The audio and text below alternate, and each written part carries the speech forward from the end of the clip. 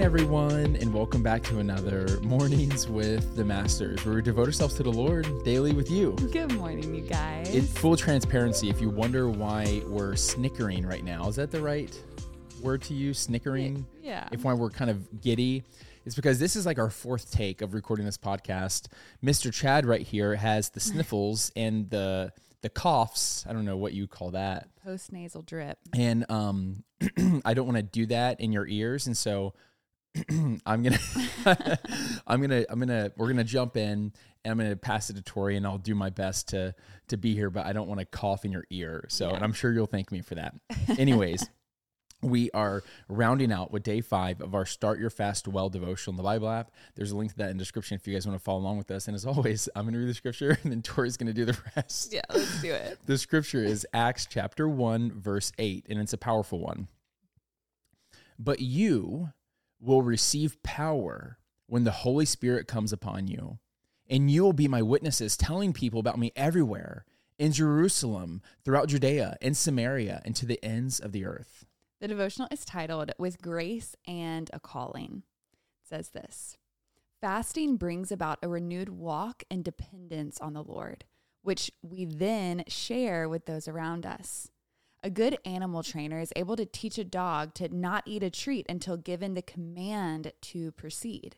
Although failures do occur, the focus and discipline of a well-trained dog is incredible to watch. As you fast, you may need an extra measure of God's grace to not give in to your natural desires to eat. For a successful spiritual fast, you need a sense of calling from God. A calling is God asking you to do something. All fasts should bring some type of result. If you're fasting for dietary reasons, you should emerge healthier. When the goal is being more focused and disciplined, you should emerge stronger. When responding to God's call to fast, you should experience a renewed walk with Him that extends to others. Witnessing and talking about Jesus will be a natural outcome.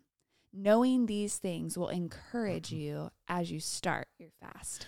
Yeah, this is very timely. I was just having a conversation with my good buddy, Jordan Ciciotti, and we were talking about different like projects that we're working on and stuff like that. And I had asked him for some advice and stuff that Tori and I are trying to do. And he asked, well, what's your end goal? And I'm like, oh, I don't know. And basically he said it's important to start with the end in mind and work your way backwards. So if your goal is to create a really fun daily devotional podcast, right, then let's work our way backwards from that. Or if in fasting, if your goal is for more health reasons, then what kind of health reasons or achievements are you trying to reach? And how can you ensure that your focus is going to be on that? Or if it's more deeper spiritual connection, work your way back from there versus just kind of loosely starting something and then loosely going about it and then expecting great results. And so that's not to say that God can't do that. That's just to say that let's be excellent with our dedication and our intentionality into whatever it is that we're working on, whether it is fasting or whether it's just like, own personal life stuff, who knows? But I think it's really important to walk life with intention, because I've done that a lot where I've kind of done things half-heartedly, but my whole heart is in the result, but my whole heart is not in the execution or the discipline, the spiritual formation of it. And I'm like, wait a second, what was I expecting? I'm doing something and I'm not getting the result I want. What happened here? Then I start pointing fingers to I start playing the blame game, because of course it can't be my fault. It has to be someone else's fault, right? It has to be Micah's fault because he didn't let me sleep, or it has to, and that's obviously it's me. It's my fault. I need to make sure that I need to be realistic and walk with intention for those things. I feel like I'm rambling now, but anyways, that's my whole thing. Start with the end in mind. Yeah. I mean, the Bible says without vision, men will perish. Oh. And so I should have let you talk in the beginning. Well, it's true. It's like we have to ask God for vision. I think that's really the goal of fasting. If you feel like you don't have vision from the Lord, that can be your end goal for the fast. Like, okay, Lord, I'm going to take the next couple of days or whatever that might mean for you with the expectancy and the end goal to be, I have a renewed sense of vision and purpose for my life. And that will carry on. And when God gives you vision, it's not just for you, it's for other people. Like when you're walking in purpose, God is giving you power through the Holy Spirit to impact those around you. Like your purpose from God is not to build your own kingdom. Like that doesn't align with scripture. And so that's not from the Lord. But if he gives you vision and in turn others are blessed by that vision, you can say, okay, I think this feels more correct, right? This feels more spiritually aligned because this is the way in which God works. There's this metaphor that my friend shared on Instagram yesterday. It says, you don't go to the gym and take all the weight off the bar. No, you put on as much as you can handle and you push. Why? Because you know that strength is on the other side. And so I think that that's a really cool even metaphor to think about with fasting, because it's like so often we want to avoid hard things. We want to take off like everything that's stressing us out. And sometimes God's saying, no, I actually need you to like press in. I need you to fast. I need you to pray in a way that is disciplined and more focused, because the result on the other side of the focus, the result on the other side of the discipline is intimacy with me and vision for your life and your future. Yeah. It makes me think of like someone doing archery and like, you know, they pull back the bow and maybe their hand's shaking a little bit and they're trying to control their breathing and they want to loose the arrow. But if there's no real, if you're just aiming to hopefully hit the target, then maybe you will, maybe you won't.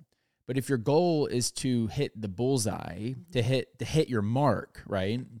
Then your chances of that are much greater than if you're just hoping to hit the target in general. Yeah. And so I think that honing in on what is that target, what is that goal? Because don't forget, you know, like when you break down like the definition of sin, it's to miss the mark, right? And so I think it could be really great for us in all aspects of life to pray and fast for that specific vision. So that way, when we do something, aka whenever we do loose the arrow, whenever we move, right, then we're moving on target with where God wants us to go, versus just kind of loosely wandering throughout life and just we're doing things hoping that they work out. Yeah. Which, by the way, I've been there. Okay, but like what Tori said, what was that scripture again? It was without vision, men will perish. Yeah, I got to find that reference, but that's really powerful. And so let's be people of vision. So good. Want to pray us out? Yes. Dear Heavenly Father, Lord, we thank you that you are a God that calls us higher, that you love us where we're at, but you love us too much to let us stay where we're at, Father. So I just pray that your Holy Spirit would empower us today to have more focus, to have more discipline, and that as we fast, Father, that you would give us a renewed mind, Father, a renewed focus, renewed vision for the future, deeper intimacy with you, a fire burning within us that is truly lighting us up in a way that is helping us witness to others around us. Father, we want to be a blessing to your church, Father, to the world. We want to be set apart. And so, Father, we cannot do this without you. We cannot do this in our own strength. And so we're asking for that extra measure of grace today. We pray these things in Jesus' name. Amen. Amen, God. Amen, God. Amen, y'all. Now's that perfect time to break out the worship music, break out the journal, and continue pressing to the Lord. Yes, and y'all don't forget that you are God's masterpiece. And don't forget that we love you. We love you guys. I'm talking to you tomorrow. Hasta luego.